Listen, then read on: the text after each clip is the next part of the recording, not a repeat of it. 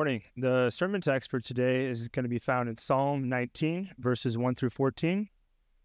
We have some Bibles in the back.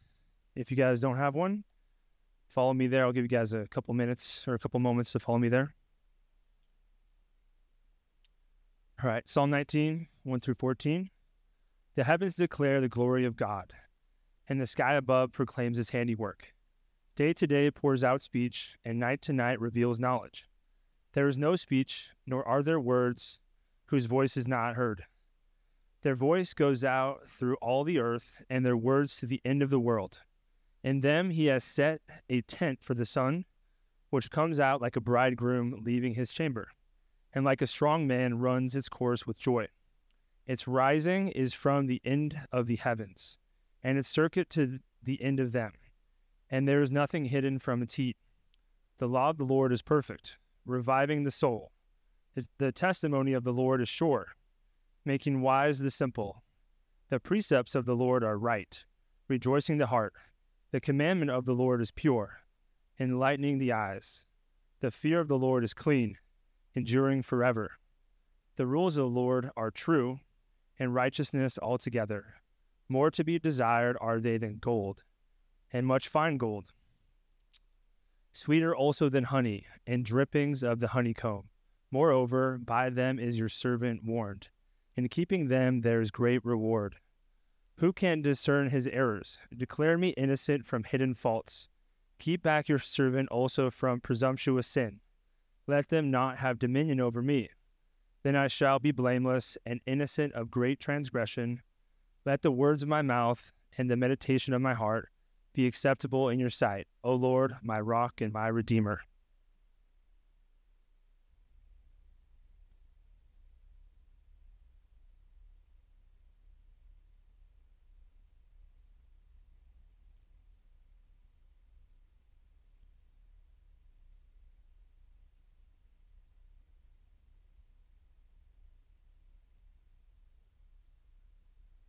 I pray that would be all the more true this morning, that we would taste and see just the deliciousness of your word and get to declare along with the heavens that you are worthy and you are glorious. Help us to find truths in your word and be in my words that you be glorified. We praise you and thank you, Lord. Amen. Am I on? I can't tell. Honest to goodness. No? Doesn't feel like it, so... If I click off the mute, that is always helpful. That's why. Sorry if you couldn't hear the prayer, but I prayed really, it was the best prayer I've ever prayed. So we get to kick off a new sermon series. This today is the start of it, and it is the summer of joy, and we have this second portion that is the summer of lament. Joy and lament. We experience both of these things in life. We have 6 sermons that will preach on joy, today being the first of those, and then 5 on lament. And throughout that, kind of sprinkled in, are a couple of guest preachers, and Jacob Shin is going to preach again from our body, and a sermon on priorities that we have here at Table Rock. So all of those, that's kind of the summer where we're going. But right now is to focus on this summer of joy and pursue joy. If you didn't know, that's kind of our tagline at Table Rock, pursue joy. And if you're like me, I hope at least there's a piece of you that really likes this tagline, pursue joy. It resonates with something that says, yes, that feels right, that we should be a joyful people as Christians. We should be doing something that should resonate with something inside of us. But we haven't often preached about it, or talked about it, or taught about it. So what do we mean by pursue joy? What does that actually entail? And often in these kinds of moments, it's helpful to talk about what we don't mean when we say pursue joy. What we don't mean is hedonism. And hedonism is a big word that just means like pursuing anything and everything that feels good. It's self-gratification. It's a worldview that says, that defines life by pursuing anything that satisfies them or a person emotionally or physically. That is hedonism, seeking pleasure. Because pleasure, according to the hedonist, is the ultimate aim of life. The more pleasurable your life, the more successful you are to the hedonist. So if we were hedonist, our tagline would be pursue pleasure. And that's not what the tagline is. That wouldn't be right at all. That's not what we're saying. What we do mean, however, in pursue joy could be classified and has been classified as Christian hedonism. So it's a very subtle form of that says your greatest joy can be found in Christ. It's not bad to enjoy good things. That's Christian hedonism. It's too far to only pursue pleasure. That won't lead to your greatest joy. Instead, Christian hedonism says that God, this is how one famous pastor who kind of coined the term Christian hedonism, he put it this way: God is most glorified in us when we are most satisfied in him. In other words, we'll find our greatest joy, our deepest satisfaction, our highest joys by following the Lord and living according to his statutes, his ways, how he designed it to be lived. In fact, we'd say that if you want to experience the truest forms of pleasure, the truest satisfaction in life, not just a fleeting pleasure, but an abiding joy, that can only be found through Jesus Christ. And it is through that lens of Christian hedonism that we can, I think I forgot the clicker. I need the clicker. Hold on. I've forgotten it twice, but it's going to derail my whole train, and I don't have much train to run on today, so I need every bit I can get. So it's through that lens of Christian hedonism that we can read something like Psalm 73 and say, amen. This isn't it. Am I going the wrong way? Going the wrong way. I told you I didn't have much train to run on today. Okay, Psalm 73. It says this: who have I in heaven but you? And there is nothing on earth that I desire besides you. My flesh and my heart may fail, but God is the strength of my heart and my portion forever. We can read that and we can say amen. That is true. I want that. And yet, we can also read this, I think when we're being honest, and go, really? Especially this part. Really? There is nothing I desire besides you. Not my family. Not, for me, sometimes the newest piece of technology. Not just a bit more money that would help me do this or that. Not success, not an upcoming vacation, not delicious food. Not even, for me especially, not even fly fishing. Nothing I desire besides you. Can I say that with a clear conscience? Like, it's hard. That's hard to say that in 100% honesty. So I often feel like I'm being consistently hypocritical on verses like this. We say that there's nothing we desire, and then we go about living our lives filled with secular jobs, selfish pursuits, distracting hobbies. So there's this tension, I think, in the Christian walk between us proclaiming this, reading this, and going, amen, and yet also seeing and wanting and desiring other things. And it's like we have this intellectual head that says, yes, that's true, and yet we also find that we're talking out of both sides of our mouth sometimes. When I say, there's nothing in life I desire besides you. And I also then turn around and the next day I'm flipping through Amazon. Well, scrolling through Amazon. And it leads to low-grade guilt, I think, for many of us.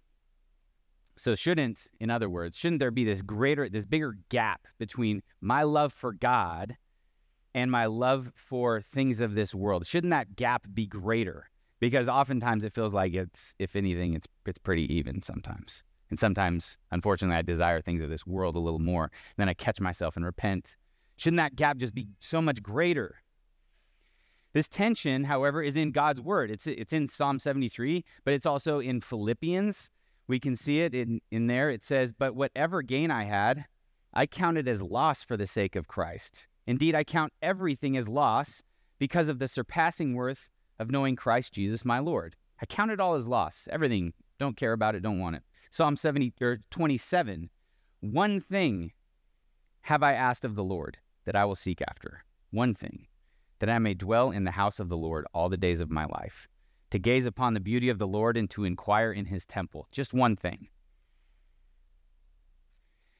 And yet on the opposite side, we also have these verses where there's tension, because it says in other places like 1 Timothy 4:4, for everything created by God is good, and nothing is to be rejected if it is received with thanksgiving.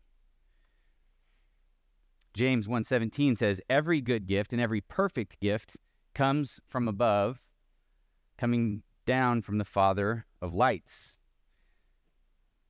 Man, I don't know. If you can just give me to a blank slide. There we go. 1 Timothy 6:17 says that God richly provides us with everything to enjoy.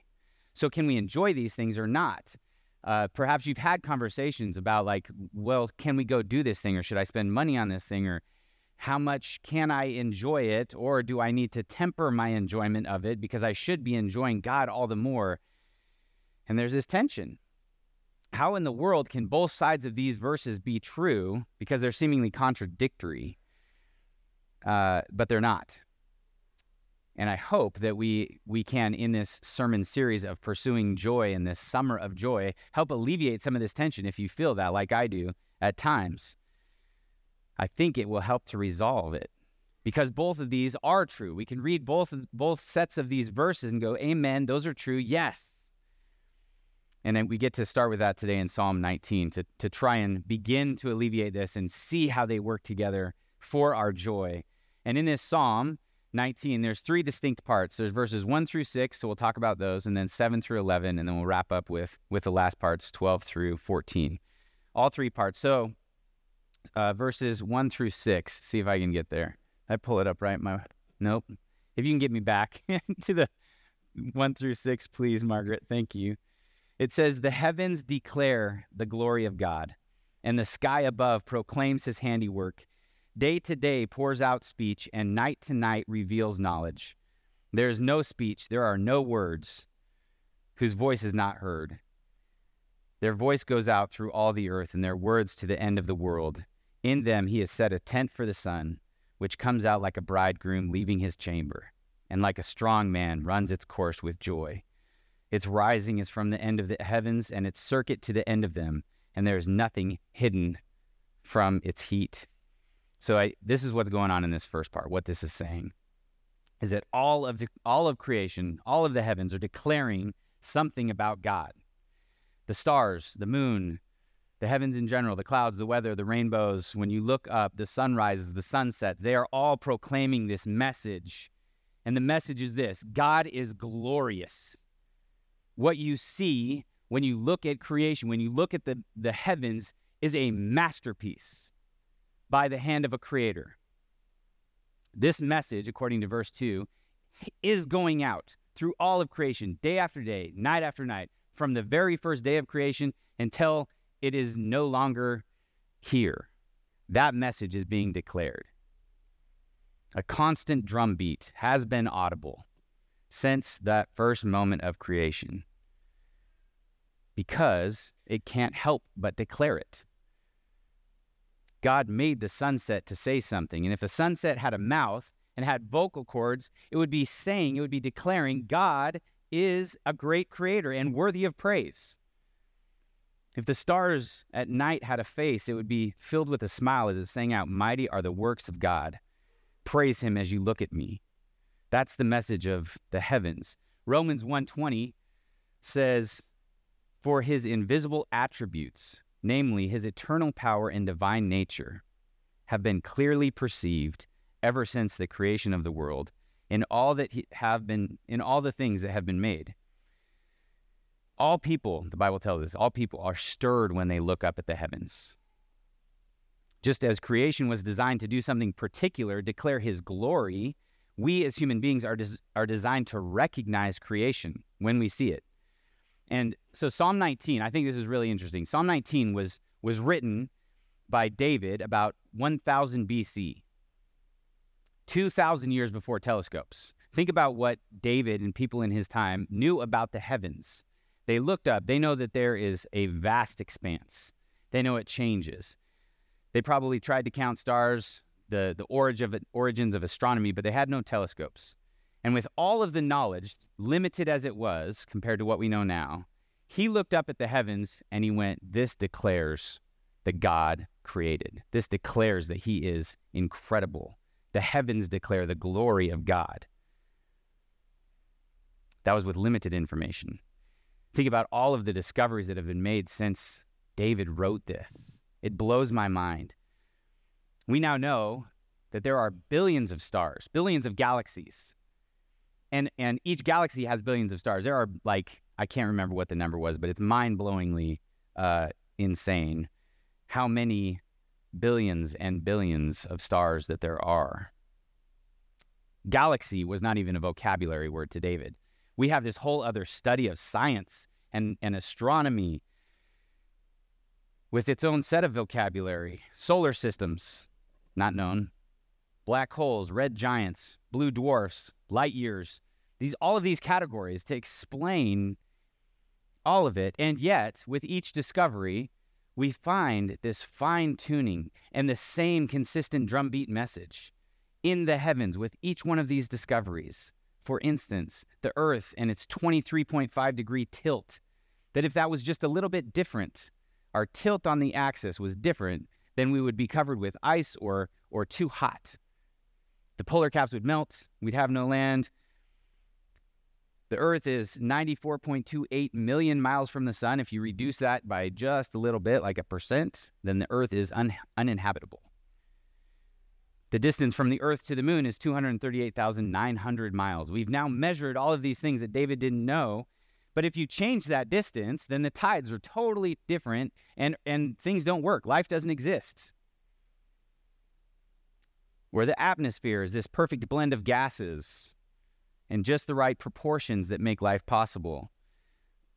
The gravitational pulls within the different planets in our solar system all work together to balance it all perfectly for life to exist. Where this one, if you're really into things, I'm not sure I can understand it, but the ratio of electromagnetic force, the ratio of that electromagnetic force to the gravitational pull within protons is approximately 10 to the 36th power. It's finely tuned so that life could exist. And my whole point in all of that is that 3,000 years ago, David had none of that information. He looked up at the sky and the heavens and said, "They declare the glory of God." And every single message since then that we discover about the heavens are declaring the same thing. They're declaring the glory of God. So that's sort of why. How do they do this? How do the heavens declare his handiwork? Simply put, I think creation is art. It's art. We are meant to look at, we're moved by art. Some of you are moved by, and you have this emotional response to different types of art. For some, it's painting. For some, it's music. For some, it's sculpture or a rich performance, poetry or motion picture or photography. No matter what it is, but we look at art or we consume art or hear art and we're moved, we're stirred. We know when we experience it that we can see in the art the work of an artist. And that implication of what we're supposed to see in this message is being declared by the Creator is that there is, being declared by the creation is that there is a creator. There's artistic vision, there's design, there's intentionality and imagination. And he designed and he crafted everything. And part of what we're supposed to see in that is that he designed and crafted you and me. You're known. Just as a painter loves the painting they created, he knows and sees and loves you. You were fearfully and wonderfully and beautifully made. And then in verses 5 and 6, we get these particular comparisons, these specific ones. He says, in them, in verse 5, in them, he's still talking about the heavens. In the heavens, he has set a tent for the sun, which comes out like a bridegroom leaving his chamber, and like a strong man runs its course with joy. Its rising is from the end of the heavens, and its circuit to the end of them, and nothing is hidden from its heat. When the author, David, again, looked at the sun, he thought of two things. He thought of the groom on his wedding day. So he's like, in the brilliance of the sun, I see the gladness of a groom. And it's like this, the sun has been hidden in this tent, and he comes out shining and glorious and welcoming the day. And then he thought of a strong man, and another translation there would be a warrior. In the heat of the sun, David saw the strength and the unrelenting courage and the purpose of a warrior. And this just points us to creation, is this collection and this web of images and pictures and patterns and analogies and metaphors, and they all are woven and interconnected together by the wisdom and the skill of a creator, so we can understand our world better. These comparisons of the sun and the groom, or the sun and the strong man, or from other places, a deer panting for water and longing for God's word, or a tree planted by streams of water, and a man bearing fruit in his life like a tree bearing fruit in season. We set one thing against another thing, and by comparing and contrasting those things, we understand them both better. Both the warrior and the sun, we get a glimpse of something there. This message that is being declared and proclaimed by all of creation, we call this, in biblical terms, in our worldview, general revelation. It's available to everybody. We all look up. It stirs something in all of us when we look up at the heavens. It's revealed generally to everybody. The heavens are declaring it. The stars are proclaiming it. It's accessible to all people everywhere at all time. There is no speech. There are no words whose voice is not heard. And nothing escapes from its heat. So what's to say then that you can't just make up whatever more metaphors you want about the earth and about God and go like, well, this is all general revelation, right? So for instance, if you've ever been caving, and even if you haven't, you can picture this. If you've ever been caving, there's usually a moment that you get down deep in the cave and whoever's leading it is like, let's turn off all our lights. And you get to experience absolute darkness where there's not the slightest hint of light. There's no light at all. So there are parts of earth, if you go down deep enough in a cave or if you swim down far enough in the water, where light does not reach. That's true, right? So can you then perhaps conclude something like this? Just as the light of the sun cannot penetrate the deepest abscesses of earth, so also are there places and people around the world that the light of God cannot reach. True or false? Or this one. Hurricanes don't occur in Idaho, and yet they do in Florida. So God loves the people of Idaho more than the people of Florida. No, neither one of those. I hope you're with me. You're like, no, those are not good. Don't say those from the pulpit up there, because I don't want to be that close to lightning being struck down. So those are not good. So what would keep this general revelation on the rails? Do we have anything that would confine our conclusions? How do we know what's true or false? And that is why we have the second part of Psalm 19, which is special revelation.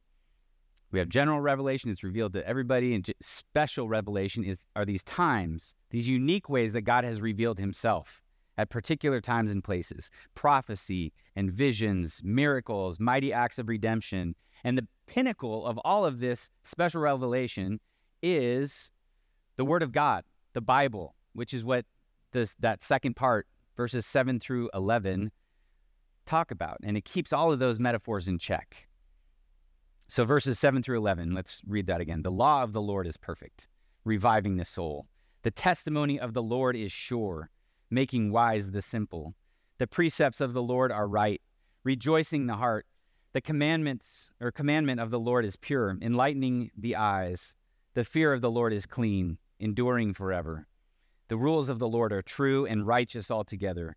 More to be desired are they than gold, even much fine gold. Sweeter also than honey, and drippings of the honeycomb. Moreover, by them is your servant warned. In keeping them, there is great reward.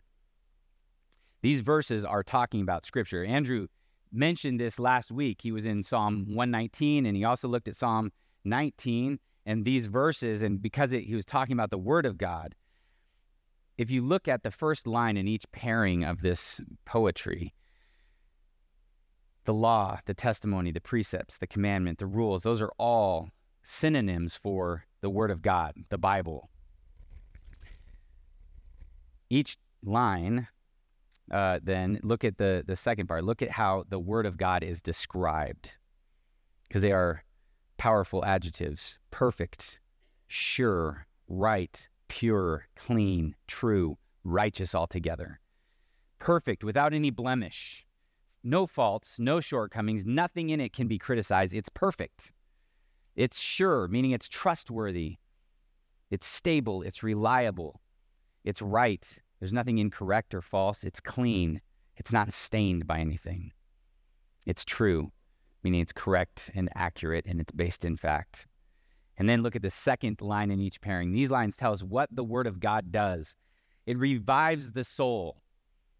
Notice that is not, it rejuvenates the soul. I think nature can rejuvenate the soul. I think my soul is rejuvenated with my family, but nothing, not nature, not my family, nothing besides God and His Word can revive the soul. Revive is to bring to life, and only God's Word does that. It makes wise the simple. God's Word grows us in wisdom. It's easy to see if I look back at my life and go, man, I still feel like I'm simple. And I hope that He continues to make me wise as I grow. That next year I'll be a teeny bit wiser than I am this year. And the year after that, maybe a little bit wiser. It rejoices the heart, meaning it causes this gladness in us. His Word stirs us to praise and to worship and to rejoicing. And then in verses 10 and 11, God's Word is better than the finest of gold. It's more desirable than riches. God's Word is that treasure that we discover in the field, and we sell everything in order to get it. It's life-giving, forever enduring, eye-enlightening, heart-rejoicing, wisdom-making, soul-reviving good news. That's what the Word of God is in this. And it is sweeter than honey and drippings of honeycomb. So let's recap where we've been. We have this general revelation of that information about God, about what the world is and about us. It's readily apparent to everybody. It's messaging that's baked into creation. And then there's special revelation, information that comes directly from God to provide greater clarity about who He is and who we are and the reality that we live in. And the greatest special revelation we have is the Bible. And then we have verses 7 through 11 that end with affirming that God's Word is more valuable than riches and sweeter than honey. And speaking of honey, how does any of this relate to what I started with this tension in our lives of like, how am I supposed to enjoy anything or not enjoy? I haven't really talked about that. So how does this, Psalm 19, tie into that? By honey. That's how. This earthly delight that many of us really enjoy greatly. Totally natural. Bees just make it. We can't really say it's the only thing that is 100% shelf stable. It's fascinating if you've ever dug into honey. Fascinating. How much should we enjoy it? The question remains, can I go fly fishing and truly love going fly fishing and just enjoy my time on the water and view that as worship? Or when I'm fishing, do I need this low-grade guilt like, well, it's Sunday, I'm supposed to be in church? Should I be camping right now? Or is it okay that I'm out here trying to catch fish? This doesn't maybe have that much like eternal consequence when I could be out sharing the gospel with somebody or meeting with somebody for coffee or praising God in church. Can I feel okay with that? So I want to look at one more thing on honey. It's Proverbs 24, 13 and 14. It says here, my son. Oh, I need one more, don't I? There it is. My son, eat honey, for it is good, and the drippings of the honeycomb are sweet to your taste. Know that wisdom is such for your soul. Do you see what's going on in this verse? I want to dig into it because it's so awesome. This is a father talking to his son. And he says to his son, if he is to understand the value of wisdom for his soul, that his son needs to understand what it's like to taste honey. Take that honey and taste it, because in that, the honey is declaring something good in your mouth. And I want that message to translate into something that your soul would experience of loving wisdom and cherishing wisdom and finding delight in wisdom. You have to delight in the honey in order to delight in this wisdom that we have. If you don't taste that sweet honey, then the comparison won't impact you in the same way. There's two responses that we could have when we experience this tension of wanting to love the Lord with all our heart and soul and mind and strength, and also delighting greatly in the things in this world. There's two responses. You can either suppress the delight and in so doing hope to make the Lord seem more attractive, or dive in to your delight and be filled with joy, knowing that joy is a pointer to something even better and more satisfying. You can either make Jesus better by making creation worse, or you can let creation be grand, only to remind yourself that you have nothing, or that you have not yet begun to experience true grandeur. Said differently one more time, you can make creation stoop so that Jesus stands taller, or you can let creation rise to its full stature, reaching for the skies with all of its towering pleasures, only then to confess from the low down bottom of your heart in that moment, no eye has seen, no ear has heard, no tongue has tasted what God has prepared for us. So here's the application. Here's what we want you to hear from the elders. The heart of this sermon series is avoid suppressing any legitimate pleasures when they arise. Whew, that's a dangerous thing to say. Avoid suppressing any legitimate pleasures when they arise. Because it's dangerous, because qualifications abound. Like maybe that some of those jumped into your mind. What about idolatry? When does it cross over into that? What about self-denial, self-control? What do we do with suffering in this? And we'll get to some of those things, and it's a rich discussion. This does not mean become a hedonist. Don't just go out there and chase pleasure. That's not what we're saying. Become a Christian hedonist. Chase after the pleasures that draw your heart to the Lord and delight in them for joy. So when a legitimate joy spontaneously erupts, take the governor off. I hope you know what that is. Take the governor off. Let it ride. If you're relating to God properly, and that is a big if for all of us, if we're relating to God properly, that is if we feel it in our bones that he is the Alpha and the Omega, the beginning and the end of all joy. He's the fullness of all joy. If that's how we're relating to God, then we don't need to be worried about lesser pleasures. We can enjoy the heck out of them. Let them erupt. Let them soar as high as they can, because as those delights soar, they take our joy in the Lord with them. And we really get to experience joy. So we don't need to throw dull parties. We can throw the best parties of all. And in the midst of those feelings of joy and delight at the end of the evening, when we're praising the Lord for the good gifts and the good friends and the good food and the good conversations that we just got to enjoy and this wonderful weather and all these things at a good party that happened, in the middle of that, we confess that even this, is but a picture and a foretaste of the days to come when he returns. That's experiencing joy. That's pursuing joy. Finally, we have this last section. It's going to draw us into communion. The author, David, of this psalm has just been looking at creation and saying what it declares about God all day long. And he's been talking about God's sure and right and pure and clean and perfect word. And anytime we do that, anytime we look at God's word and look at who he is and get this real big view of how awesome God is, it often leads to our own declaring of how small we are and this confession. So we're confronted with how short we fall, and we see our sinfulness and our need for a Savior, and that's what happens in verses 12 and 13. David says, "Who can discern his errors? Declare me innocent from hidden faults. Keep back your servant also from presumptuous sins. Let them not have dominion over me. Then I shall be blameless and innocent of great transgression."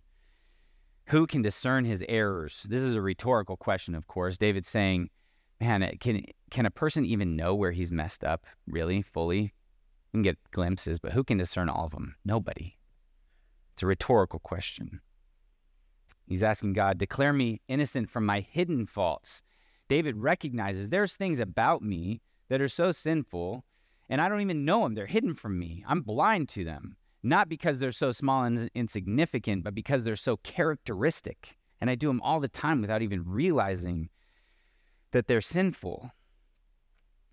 He says, keep back your servant from presumptuous sins. These are sins that are willful. David's admitting he has those too. Keep me back from them. The thoughts and the behaviors that we know are wrong and still do them. And then at the end of verse 13, he says, then if God does that, he'll be declared blameless and innocent of great transgression. Of course, there's no way for David to be blameless on his own, just as there's no way for us to be blameless on our own. But if we look at the final word in this psalm, it's one filled with hope. This is 1,000 years or so before Jesus came, and yet David knows there's a Redeemer. We're on the other side of that we also know that there's a Redeemer. Jesus came and redeemed his people.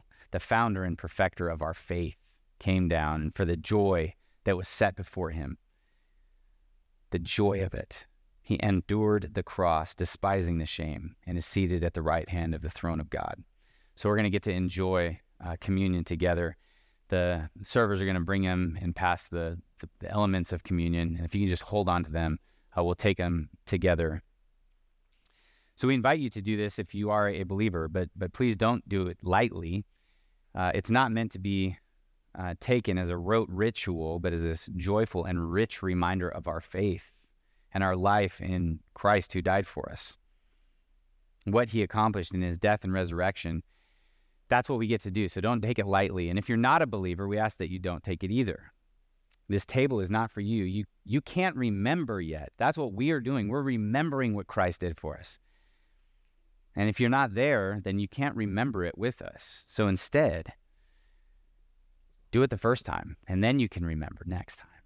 Do it the first time. Go to him. Confess that you need him, that he is Lord. Ask him to be your Savior. Ask him to be the Lord of your life. Admit that you see this declaration in the heavens. Have him come in. Let's pray. The worship team is going to come up, and we'll distribute the elements, and I'll come back up, and we'll take them together. But would you pray with me? Oh God, let the words of my mouth, of our collective thoughts, the meditation of our hearts be pleasing and acceptable in your sight. Oh Lord, you are our rock and our Redeemer. Thank you for your word. Thank you for your Spirit working in us. Our hope is in you alone. We praise you and thank you. Amen.